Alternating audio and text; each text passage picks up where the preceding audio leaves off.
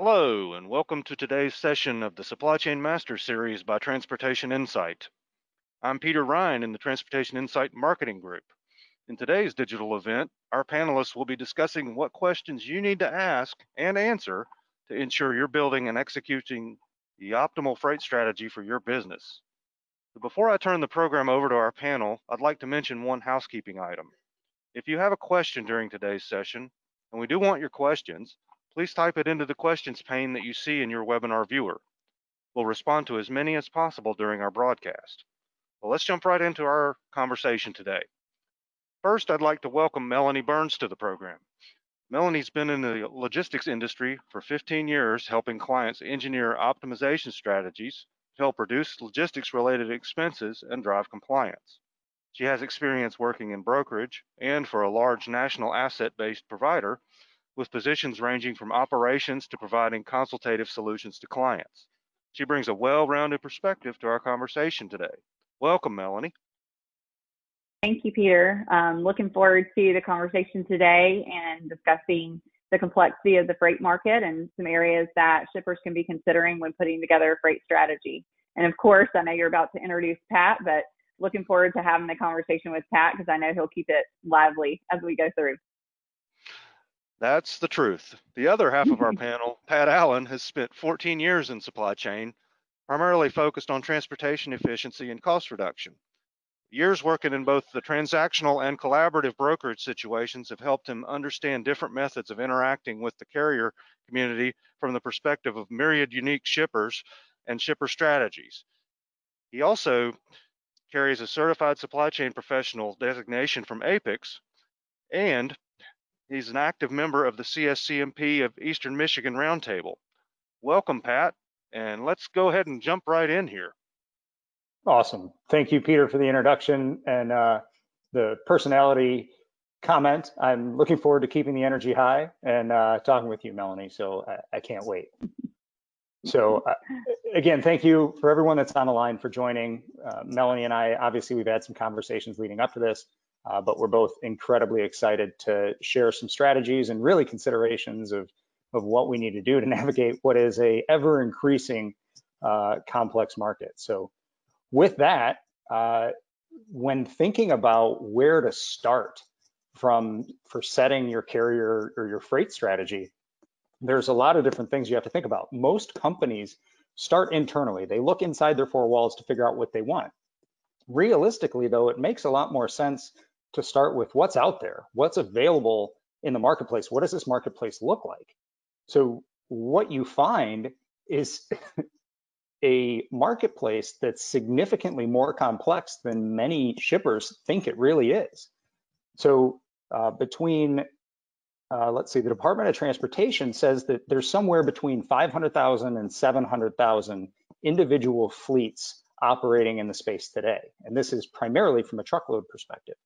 So then, but really when you dig down a little bit, the FMCSA has eliminated all the carriers that didn't log any miles and that don't have any registered equipment. So what you come down to from the overall marketplace is really about 225,000 for hire carriers in the country, interstate carriers in the country. So that means you have 225,000 options and about 1.5 million pieces of equipment that could potentially be your perfect fit from a truckload perspective. So thinking through that, a lot of large shippers and really even smaller shippers think, okay, well, the majority of that capacity must be housed in those mega carriers, the Knight-Swifts, the JB Hunts, the Schneiders, things like that. And that's not necessarily the case. Those large carriers don't even represent 1% of the marketplace. 99% of the fleets have fewer than 100 trucks. And the average size of a fleet in America right now is 6 trucks. So thinking through 225,000 fleets, and that large, diverse carrier base of the small, call it owner-operators or family-owned trucking companies, it really gets quite complex in how we're dealing with this. And when you shift that, instead of just looking at the number of fleets to capacity, because of course those mega carriers have over 5,000 pieces of equipment, still 60% of the available capacity is housed in fleets that are fewer than 20 trucks. So if you're only going to those mega carriers, you're really only looking at about 10% of the addressable marketplace. So thinking through, how are you going to engage? What makes sense? How many carriers can you support? Can you utilize? These are some of the questions that we're going to answer today, but thinking through the truckload market and how complex it really is and how many choices there truly are really should impact what you're doing going forward. And Melanie, I know you wanted to comment a little bit on specifically more in the LTL and parcel area. Yeah, thanks, Pat. So, truckload, just like you mentioned, definitely is very complex marketplace to consider. With all those players involved, the large carriers, the regional carriers. But when you think about LTL, you don't really see the market as diverse as you do with truckload. 70% of the market share is held by the top 10 LTL carriers. So, when you look at the LTL carrier number, there's about 200 LTL carriers in North America. But again, you've got those big players that are making up that large majority. LTL does get complex, however, when you start thinking about the carriers that serve the marketplace. So you've got national carriers, you've got multi-regional, you've got regional, and then sub-regional. And, start thinking about which carriers do I engage and how do I engage each of those carriers, where it starts to get a little bit more detailed and understanding your business needs and how you align that. And so it's important that you understand from these different LTL carriers what their coverage is, what their pricing is, and how your product aligns to their business and their operating performance, because that's what they're looking at when they look at pricing your business and how they serve your business. And then, of course, you're going to want to understand what is the service that you're going to receive from each of these different carriers, and taking all that into consideration when you're looking at aligning to different LTL partners.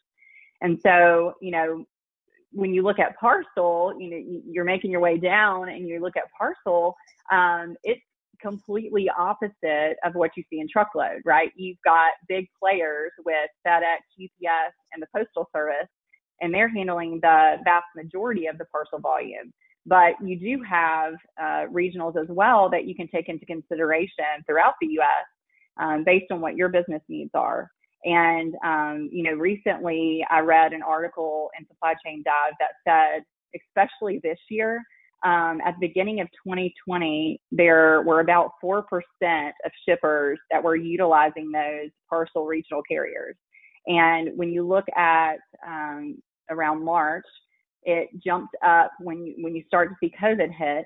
That number jumped up to around 19% of shippers. So more shippers were diversifying out and starting to utilize those relationships. And then now, with the volume caps that have happened over this year by FedEx and UPS, you see that number trending at 30%. So, really understanding where you have, with all modes here, truckload, LTL, parcel, understanding where you have strong relationships, maintaining those, but then also seeing what else is out there in the marketplace, understanding those carriers and how you can look to diversify is really important.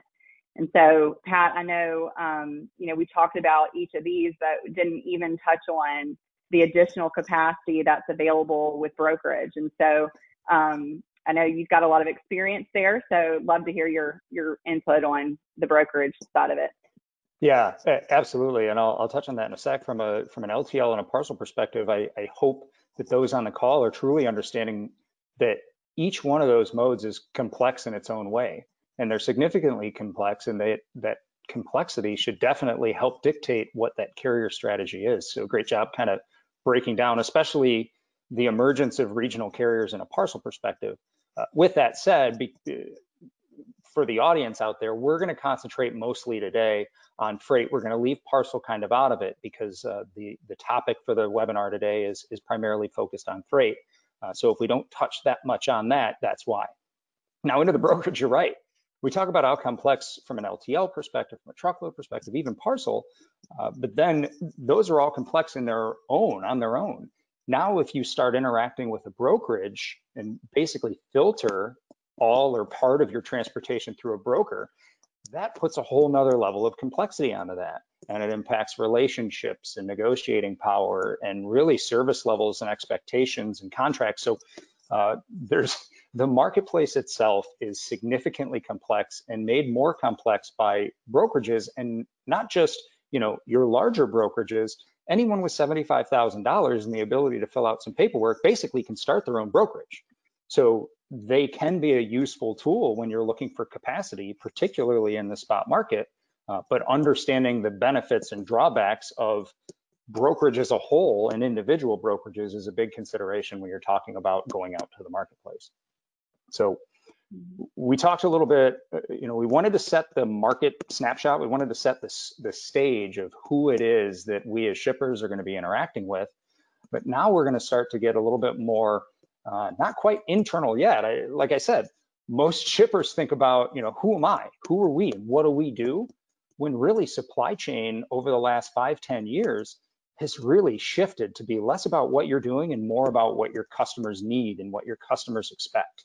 So the first thing after understanding what potential partners there are out in the marketplace you need to think about is what your customers expect from you, because those customer expectations are everything to your business. If you're meeting or exceeding those expectations, your business will grow. If you're not meeting those expectations, your business is going to contract, and that's not something that anybody really wants.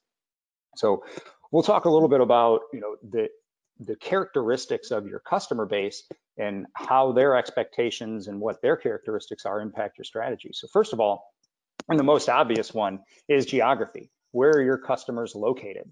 Are they located all within the United States, internationally, regionally, just within a specific state? And it's not just where within the country or on the globe that they're located, but in what type of environment and what type of surroundings. Are they in downtown Chicago, New York City, which has its own challenges as far as delivery goes? Or are they like a customer that I used to work with in a previous life that made chicken processing equipment, feeding, watering, processing equipment for poultry? There's not a lot of commercial farms in downtown Chicago or New York City. These big commercial farms that are buying this client's product are located really in the middle of nowhere. They're located in rural Iowa and rural Nebraska. So it becomes conversations about, okay, I'm going to have a different strategy. Maybe the larger carriers don't want to go to, these rural areas that are far away from most of their customer base. Maybe you have to lean on some of those smaller providers that we talked about before. That's going to make a big impact. Now, size. Melanie, how can a customer's size impact what you're doing from a procurement perspective? Well, so I think you have to look at it in a couple ways, right? You want to understand the overall size of your customer as a business, and understanding what percentage of that business that you own. And then you also take that to look internally of how big is that customer to your business portfolio. So, are they a large customer for you, and are they going to drive the strategy for how you go to market? What would you do for your top 3 customers? But then you also have smaller customers that you want to think about as well, and start to think about, do they fit in line with how you're going to go to market for your large customers? Is it different? And are you going to make exceptions for the smaller or just the larger customers? And so that's really, you want to look at it from different perspectives on the size of that business. And Pat, I know that service expectation is obviously important. Customers have different ways that they're looking at the service that they expect from you. And so I'd love to hear what you've got to say based on, how we need to look at that, how the people in the audience today need to be considering it. Yeah, absolutely. And you made a great point on size and, how you could have different carrier strategies based on different size clients. You could have a different carrier strategy based on nearly any of these requirements, where they're located, how large they are, what they mean to your business, all those things. So keep in mind that sometimes the carrier strategy can involve a bunch of micro strategies underneath it. So to that end, service expectation, we talk about what your client's expectations are. Now, if you look at our super high quality graphic down at the bottom, we call that the quality triangle. So cheap, fast, and good, pick 2, right? I think most of us have heard that. And that's really what it is in transportation largely. So if you expect a high level of service and high quality and a very fast high level service, well, you're probably going to pay through the nose for it. But if that's what your customers expect, that's the strategy that you need to set. So thinking through that, you have to think through your client base and what their level of service is. Are you sending, let's say, lumber which is relatively commoditized. And most of the time, these folks that you're sending large amounts of lumber to probably have some flexibility. They're going to be more price focused because it's a commoditized sell. So you're going to be very price focused in what you're doing from a procurement perspective. If you look on the other side of that spectrum, I've got a client right now that makes chilling or cooling machines. And these are very sophisticated machines used for a very specific purpose. And they're calibrated as such that they need to be handled with care or else they're not going to work. So that service expectation is the primary focus for them. So as we work with them to set that carrier strategy, we need to make sure that we're relying on carriers that are known for higher service, even if that comes at a premium from a price perspective. So that it might be different depending upon, you know, who you are and what your clients expect. And it could be different if you have different commodities that you're shipping. So yeah, and I think, you know, Pat, yes. I'm especially right now, one big area is e-commerce, right? And so when you're looking at e-commerce, the service and the speed are key. I've got a customer that I'm working with, and they are primarily e-commerce, and they know it's important for them to get their product timely to the customer with the service required. And they scorecard themselves on the Net Promoter Score. And so if their customers are not getting their delivery in the time that they expect it with the service that they've asked for and they've paid for, it's going to be known. And so it's very important for them that they have to be flexible in the price. They don't want to get gouged by the marketplace, but they also know that sometimes they've got to be flexible to make sure that service and speed is met. So I definitely think that you see it from all different angles, right? And understanding your customers and their needs and the differences of them is very important. And I think another thing too is that your customers, when you think about service expectation, it really can go into these two additional categories we have here of vendor requirements and order methodology. You know, some of your vendors, your customers are going to have specific requirements for you. Maybe they have a specific carrier that you can utilize, and they only want you to use that carrier. So you need to keep that in mind. Maybe there are a certain delivery requirement that they have from you that you need to be able to service for them. So they're going to have specific vendor requirements that you need to take into consideration when you're planning out your strategy. And then when you think about order methodology, you know, do you have a customer that gives you a consistent order with notice to where you can plan for that with carriers and have more contracted rates with carriers and work with more asset-based carriers? Or do you have a customer that orders and expects you to deliver it the next day within 24 hours?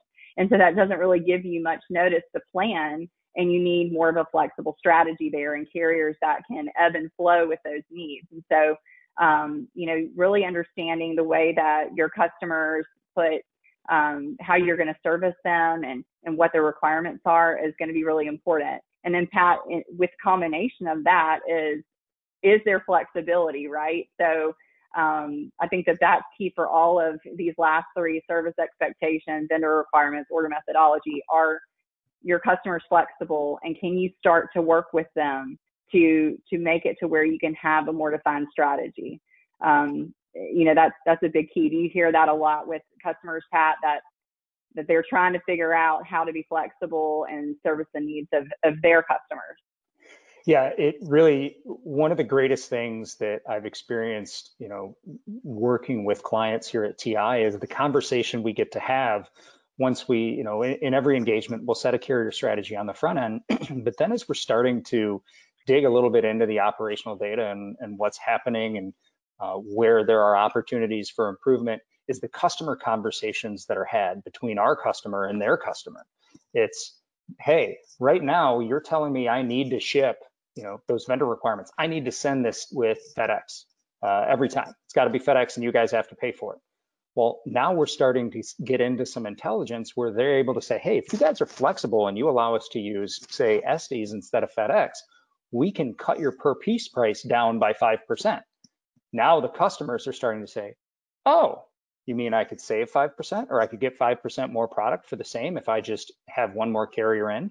Now, it doesn't always work perfectly. It doesn't always align with the business goals, but being able to talk to your customers about that flexibility and from a financial or service perspective, what that impact is by changing carriers or changing strategies or changing their desire, their service level, their speed, et cetera, it can make a really big impact, not just on your sales, but in your customer relationships. And as we know, the better off or the better your relationships are with your customers from a customer service perspective, not even necessarily a supply chain perspective, the more beneficial that relationship can be for your business and for theirs.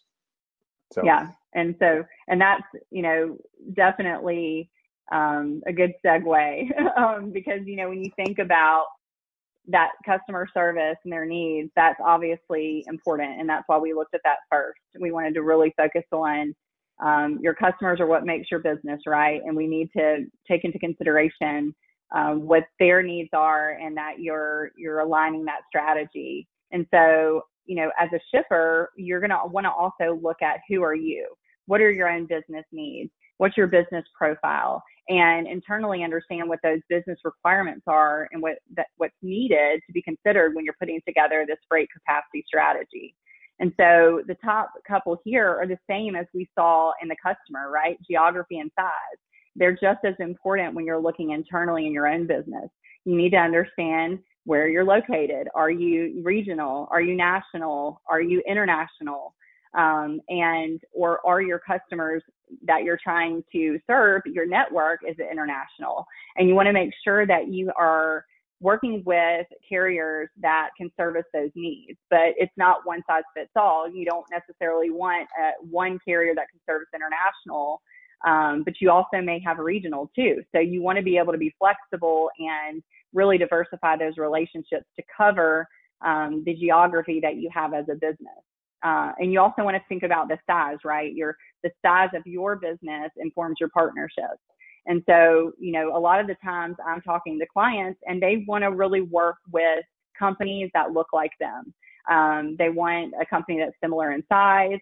They want to understand who, us as the vendor, as the carrier, they want to understand what size customers we work with. Because if you are a lot of times a smaller company and you're working with a really large company, you may be a smaller fish in the pond. And so you just want to make sure that you're understanding the size of your business and how it aligns to the carriers. But on the flip side of that, if you're a small shipper and you're not able to leverage your spend, maybe it does make sense to work with a larger company that can help you leverage that spend and help drive down your costs. So there's a lot of things to think about when you look at geography, when you look at size, that you need to consider in the marketplace. And Pat, I know, we have these conversations a lot of times with clients. Any examples that you would add to and give to our audience today? Yeah, I mean, you think about it, and you kind of mentioned it, business is changing. 20 years ago was how can we win, right? It was always about winning, and now it's more of a win-win. We want to try and find partnerships that are going to be beneficial to both sides because that informs service. The happier each side is in a transaction, whether it's for transportation or whatever widget it is that your product supply or your company supplies, it's going to be better off. So thinking about, how different things can impact really what we're talking about here, both in size. So regionally, you might have more than one strategy. Melanie mentioned, just because you ship internationally doesn't mean you need to partner with just an international transportation company, or you don't need to find just one company per se that can do all the different things you have. You may have different strategies. Maybe you, from an LTL perspective, you have a national carrier that takes care of, maybe the West Coast if you're operating in the Midwest. And then you've got a couple of regional carriers that'll support your business in the Northeast and the Southeast. So thinking through that you, again, can have different strategies for different regions, different client bases, different customers, and even different products is pretty significant. And that kind of pulls me into what your product is. What industry are you in? Because industry, there's certain carriers, especially on the LTL side, certain carriers that concentrate in certain businesses. Some are heavier in food and bev, some are heavier in automotive. So if your industry aligns with one of those carriers, it probably makes sense to interact with them because they've got some experience and they've created some efficiencies there. Of course, industry as a whole, what your product is. If you have, you may have different SKUs or different product families that need different service levels. So if you have your low cost widget on this side, you're dealing with these carriers, and your high cost widget, more quality widget over here, maybe you need to have a different carrier strategy for that. So really it is, again, continuing to look internally to figure out how to support that. So Yeah. seasonality, we always talk about, did you have something to add on the industry?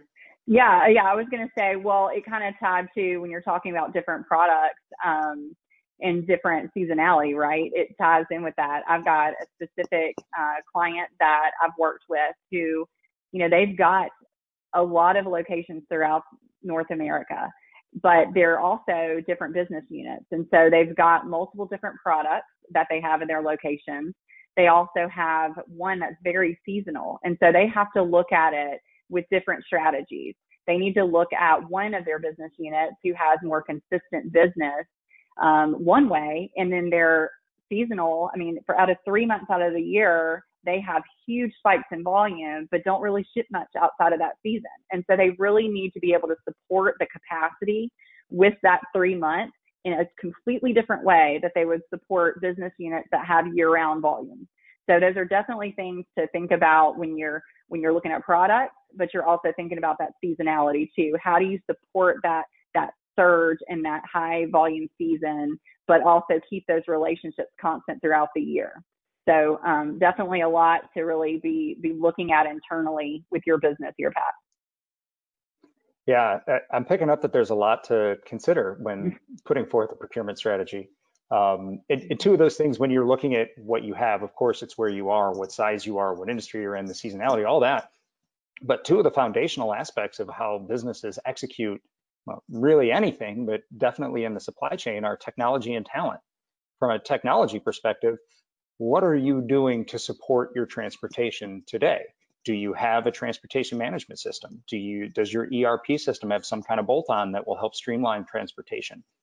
Are you working via phone and email right now? Is that just kind of how you're interacting with your carriers? Understanding where you're at is going to inform what you're doing going forward. For example, if you don't have, maybe the ideal carrier strategy for your business is to deal with 1,000 truckload carriers.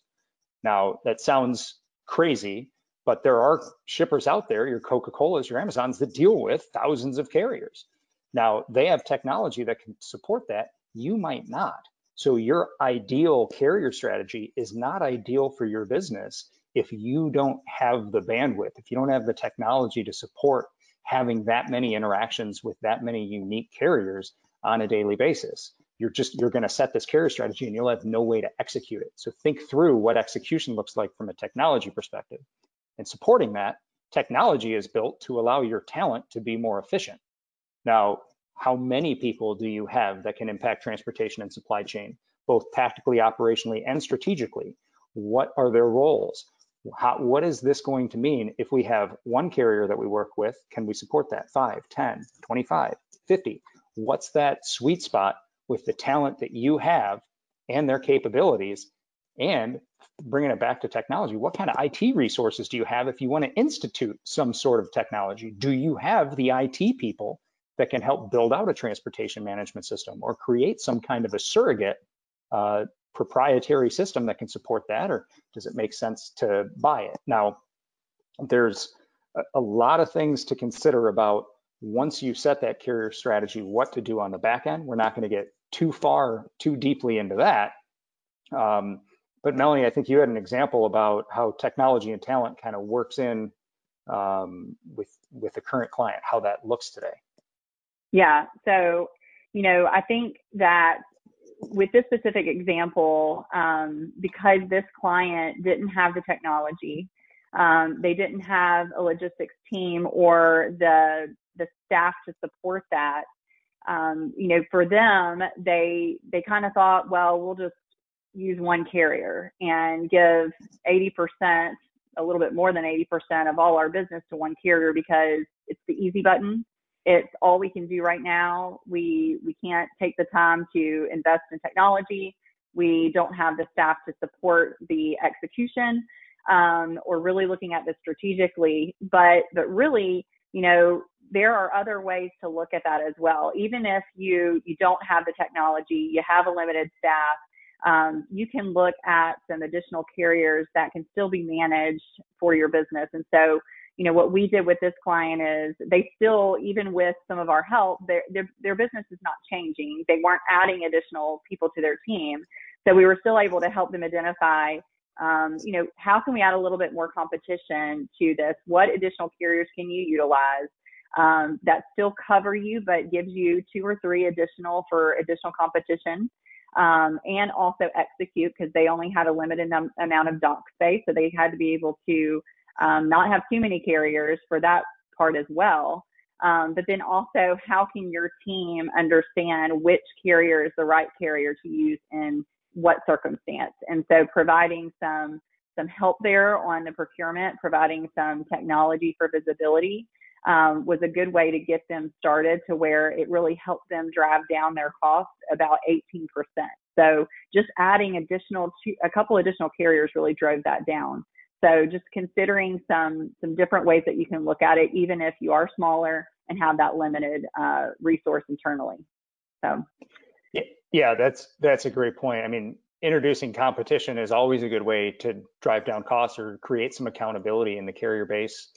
So yeah, I'm glad that worked out, and they saved 18%. That's a significant save. Yeah. So we're going to stay internal here, but we talked about these things from a business perspective, big picture. But now it's, okay, what are we doing right now? We know who we are as a business and how we're interacting and all that stuff, but what's the strategy today? And I think the first thing you need to look at is what your relationships are with your carriers, because that's going to inform how you interact. Are you very adversarial with your carriers? Is it always constantly, you didn't do this, or you didn't do this, or we need to drive down price or increase service? And that's okay. Some businesses, that's just how you need to work, especially those commoditized businesses. When you get a little bit more specialized, or your expectation is a little bit of a higher level of service, maybe your relationship is better with those carriers, is more of a partnership as opposed to a transaction. And that's going to go a long way in determining if those carriers are right for you going forward. So you need to audit those relationships, make sure that, hey, if I call, Bob at Bob's Trucking up at midnight, is he gonna come and help me out? Yeah, okay, great. That's a really good relationship if I have a need for that type of thing. So the relationships with both, your LTL and truckload companies are going to be very instructive in what you're doing going forward. Yeah, Pat, being on the carrier side of it, working for a brokerage and also working for an asset-based carrier, this carrier relationship portion is really important. The more the carrier understands about your business and your business needs, the better they can serve your needs. And the more open the conversations, like Pat talked about, that you can have with your carriers, because they understand you better. A lot of times I would receive pricing requests, whether in a formal RFP or I'd receive it in a more quarterly pricing. Every shipper has a different way of presenting that pricing strategy to carriers, but a lot of times it would be without much additional information. And so it's really hard for the carrier then to understand, how do I see this business? What does the pricing need to look like for them? And when there's an unknown, a lot of times that gray area just results in increased price. And so the more you can have a relationship with your carriers and explain to them your business needs, maybe it's a project and you're asking for a quote for it, but you don't give them any information about the project. These are really important things that carriers love to have, and they also know where they stand with your business. So I think carrier relationship is great, and then it really kind of starts to drive that pricing strategy too, Pat. Yeah, it's a huge, to have that partnership and that transparent partnership between what the customer desires versus what the carrier desires. The ideal situation is you align both of those things, both from a market perspective, pricing perspective, and service perspective. You check those 3 boxes for the carrier, and you're going to get a good price and good service. So yeah, that's a great call out. I'm glad you brought that experience to bear. We talk, granted, this whole thing is kind of in pricing strategy, but there's different methods of pricing. You mentioned one of them, right? You're getting RFPs. A lot of the most common is a yearly RFP, and that's just kind of always been the standard in the industry. Now, I think that's changing a bit, more to your micro bids or maybe monthly bids, quarterly bids like you talked about, but having, let me tell you this. So there was a study that MIT did about the marketplace and how pricing truly impacts transportation related service. And what they found was, of course, if you're significantly under market from a pricing perspective, your service is going to suffer. They saw a significant reduction in service the further and further below market you were. No one's super surprised there. Obviously, average price equals average service. But what I found most interesting is that those customers that were paying a premium to market, especially a significant premium to market, they didn't really experience that much better than average service. So really what that means is you want to try to follow the marketplace. If you're more of a commoditized shipper, sure, maybe you want to try to be a little bit below the market because service isn't quite as important. But if you're average to specialized, just because you pay 10, 15, 20% over market average for price for transportation doesn't mean you're getting 10, 15, 20% better service. So the goal is to try and meet that market, but always buy at the market. In a year like 2020, you think about what the market's done, where it started kind of here and then it bottomed out and now it's spiking. A year-long RFP is going to be way too high and way too low and everywhere in between over the course of a year. So again, this kind of goes back to talent and expectations and partnerships. But really, if you're going to operate your business in an RFP manner, maybe it makes more sense to do some micro bids or smaller bids throughout the year. Maybe bid out a facility every quarter and then a different facility every quarter, just to try and follow that market rate a little bit more closely. That's something that it makes sense to consider. And that's definitely more for the truckload when we're talking about a truckload RFP. But of course, your business might not lend itself to consistent lanes at all. So an RFP might not work. Then you're working in the spot market, or you have a hybrid of the two, or your business is so regular that you can dedicate this to a specific carrier. So there's lots of different methods of pricing and lots of different partnerships that you can have with carriers and brokerages in the truckload. Melanie, I know you wanted to say something around kind of what pricing strategies can look like from an LTL perspective and what to consider there. Yeah, so I think, a lot of times with LTL carriers are going to be contracting directly with them. There is, the partnerships that you can have with brokerages too to help leverage your spend through their spend. But when you're contracting directly with LTL carriers, you've got your contracts that you can compare to one another, right? And understand what they look like. But then you need to think also about the accessorials. And so how do the accessorials line up with each carrier? And so if you have products, say long products, and you're going to have a lot of over-linked accessorials, that's something you really want to pay attention to, because that really could differentiate which carrier you work with. And it may be an oversight that you don't realize that one carrier has a much higher pricing accessorial than another. And so definitely think about, those, like we talked before, your business requirements, your business needs, and how the full pricing strategy with those carriers can line up to it. So Pat, I know I mentioned briefly the LTL side of it, but that's a different way to look at it as well, right? Yeah, and it just made me think, so the chicken processing company that I alluded to back at the beginning of the call, we had maybe I think it was a 5 to 6% save on tariff LTL pricing, but we saved an additional 25% because a lot of their equipment was over length, and we didn't even analyze the impact that different over length charges would have as we had negotiations with these carriers. So it was a significant decrease by looking at accessorials, when really a lot of times people just think, oh, this is just going to be the same no matter where we are. We see that a lot in the parcel space as well. So think it through. Then we move into execution, right? We talked a little bit about technology, but think about today. Are you blasting an email out to all your different carriers to get things back? Do you have a tool? Do you have a book that has pricing so you can calculate your pricing? What does that look like? How are you interacting? How do your carriers know they have a shipment, and how do they confirm that they can pick that up? If it's all email, again, that 1,000 carrier strategy that might be ideal, that's probably not realistic. But if you do have a TMS, that opens up your ability to deal with different carriers and how that pricing lives and how you interact and get that pricing, and really understand and communicate with the carriers. Take that even into tracking and what that looks like, and then some of the back end functionalities from an administration perspective in a TMS there's certainly different things that can impact your business positively. Yeah, and I think too, you want to consider if you do have a TMS or looking to implement a TMS, how is it configured? Is it configured for your specific business needs? Or is it lacking some of the requirements that are going to help you streamline your processes? So a lot of times I've talked to a couple of companies recently that both kind of had the same issue. Within their TMS, they weren't able to see the pros for their LTL carriers and track. And that's a pretty big advantage that you could have to streamline processes. And so making sure that you're working to add the functionality that you need, or you're looking at relationships with partners that can provide that to you, is important. So, and then, Pat, I think overall, one of the things that you and I talked about that's really important is measurement. How are you measuring today?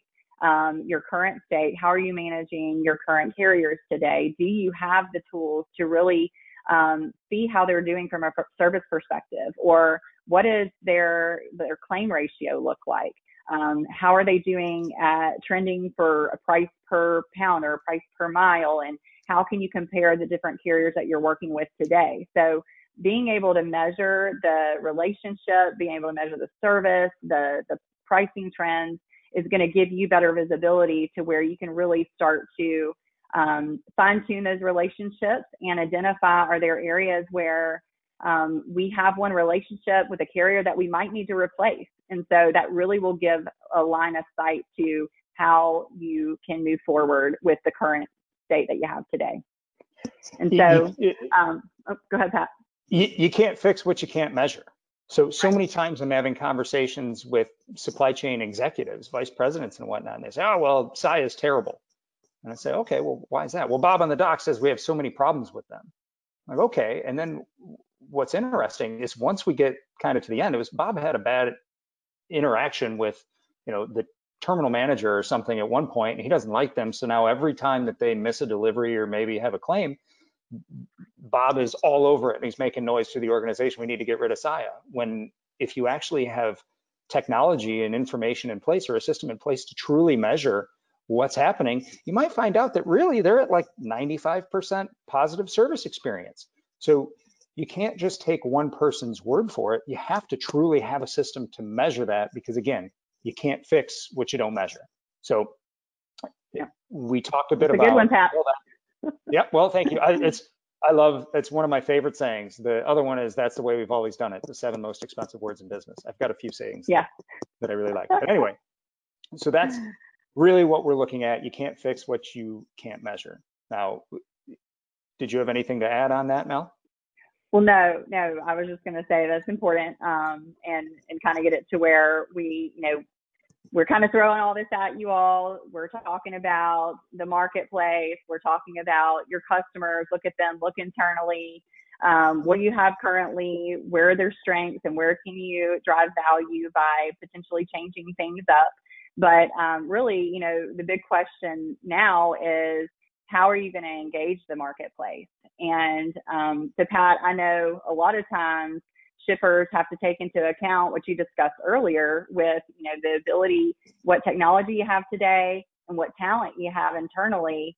And that, is this something that you can handle on your own, or do you need to look outwardly to get support for it? And so, Pat, I know that you actually had a whole separate webinar with Lee Burrell a couple months ago where you talked specifically to this, of beginning to look at, is this something that we can insource, or is this something that we outsource? So I know you have a lot of good points from that webinar that you could bring to the audience today.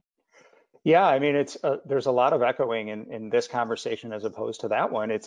It's just, you have to make a conscious decision that this world is complex, and what you do as a shipper is very complex, and you have your own unique drivers and how that business works. Of course, you're going to have a ton of insight on how that works, but if you only have so many people on your supply chain team, and really they only have so much experience, which probably is all within your very specific industry, if that aligns very well with what the carriers need and it's a very specified industry, well, great. Maybe you can support that strategy because of that experience. But if it's a relatively traditional supply chain, even, or if it looks a little bit complex, partnering with someone else that may have other experience could bring some value. And hey, we've seen what your competitors are doing, or we've seen what people in these industry adjacent or industries that are adjacent to yours are doing, and we have some strategies that are doing that. Maybe it's something that you and your team have never thought about. So that's one thing, just from an experience perspective. But then we talked about talent and technology before.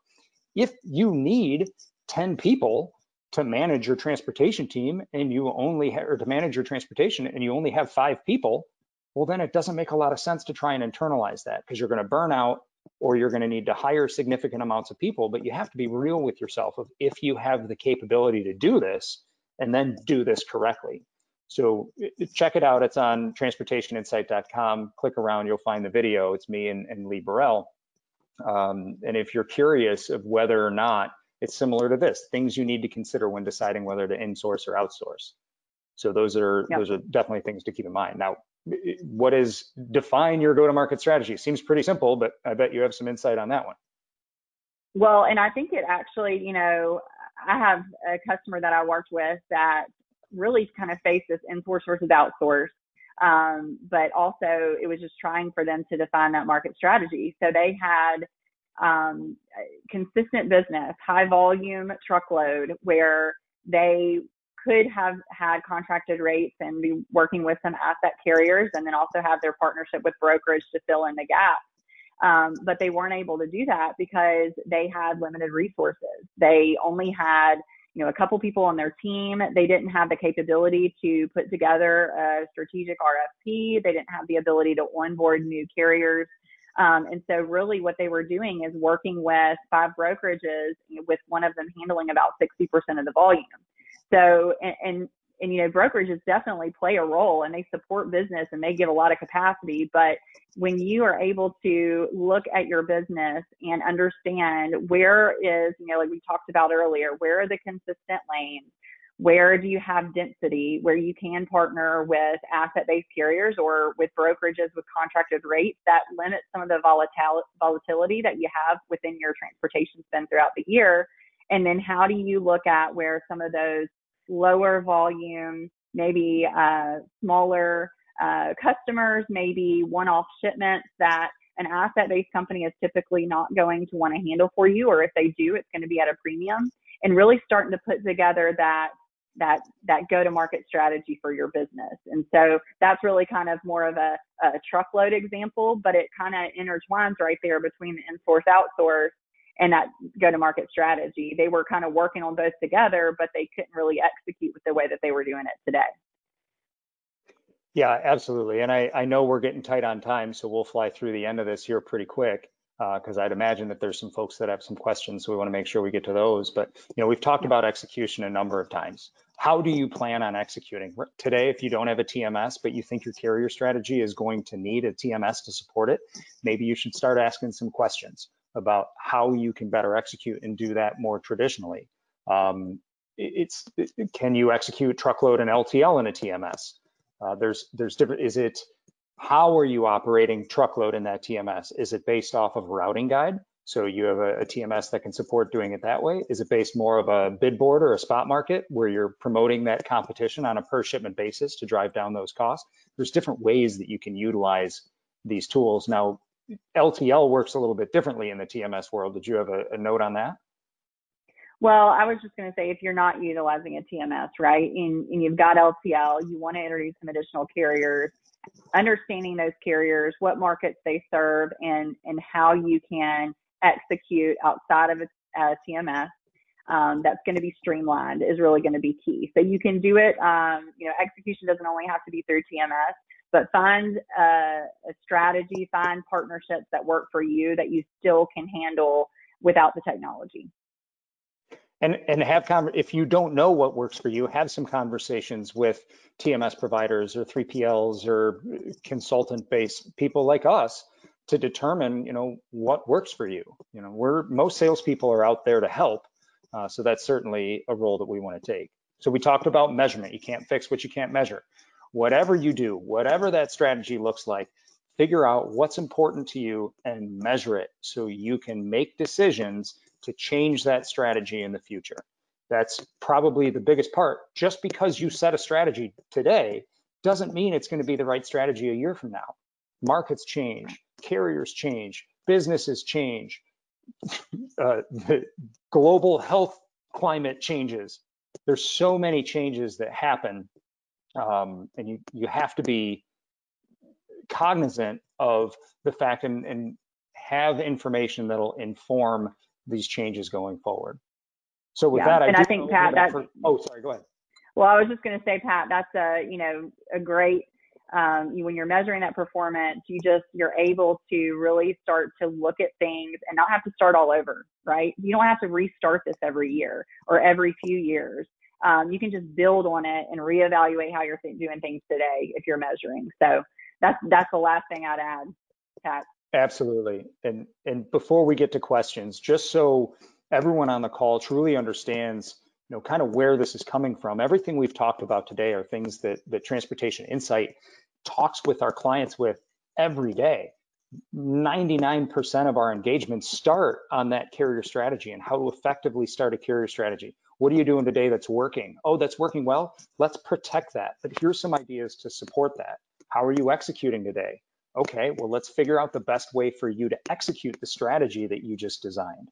And then we have measurement tools in place. We need to measure to make sure that the carriers are doing what they're supposed to be doing at the pricing that they said they were going to do it in.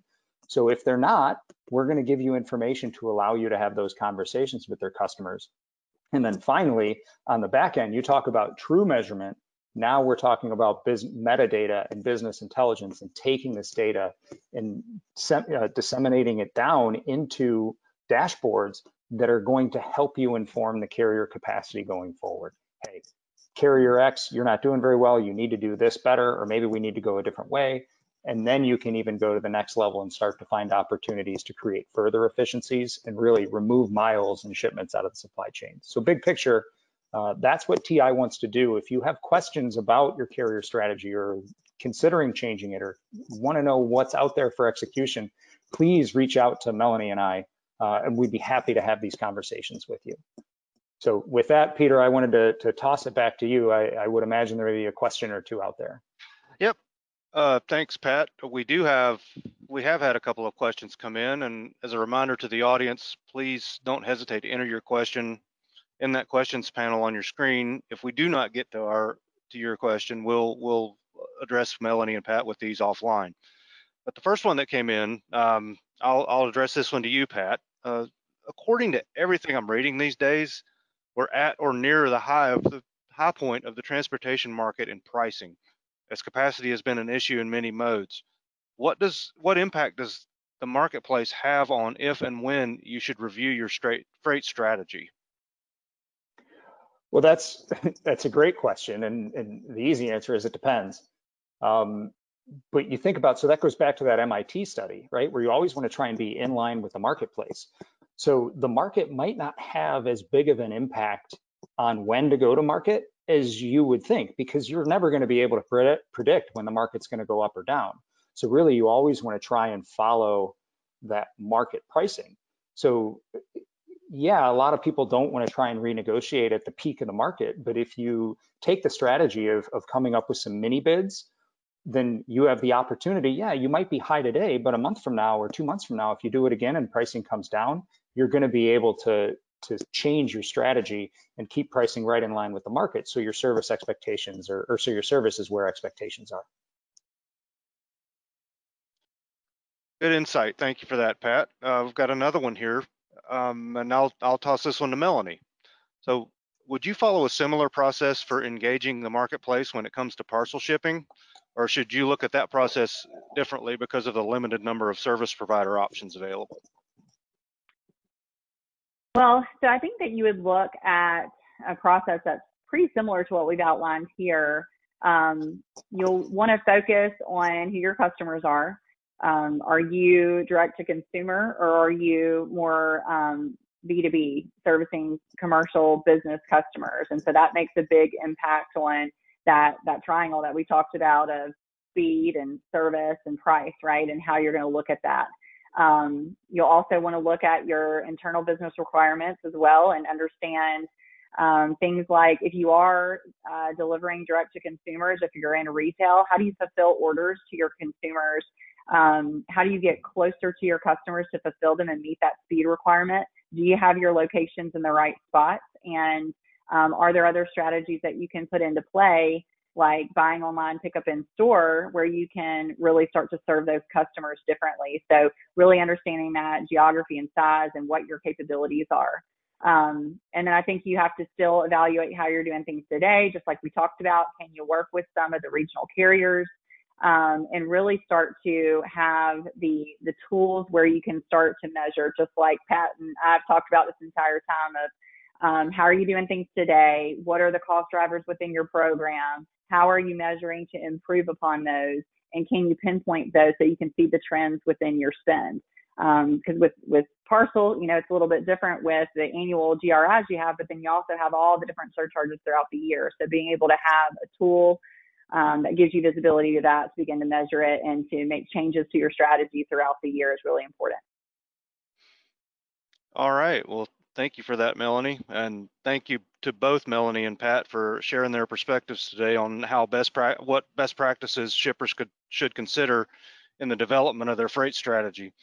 To our audience, if we didn't get to your question, we will follow up directly with you, or feel free to connect with our panelists using the contact information you see here on the screen. To learn more about how Transportation Insight Solutions can help you solve any number of supply chain challenges, please visit our website. On the resources section, you can access previously aired digital events along with a full library of insight from our deep bench of subject matter experts. Also, be sure to visit and subscribe to our blog and follow us on our social media platforms. Whether your business is large or small, Transportation Insight Supply Chain Solutions can help you control cost, manage risk, and improve your customer experience. On behalf of our panelists and all of us at Transportation Insight, thank you for joining today's broadcast. May you master the remainder of your day.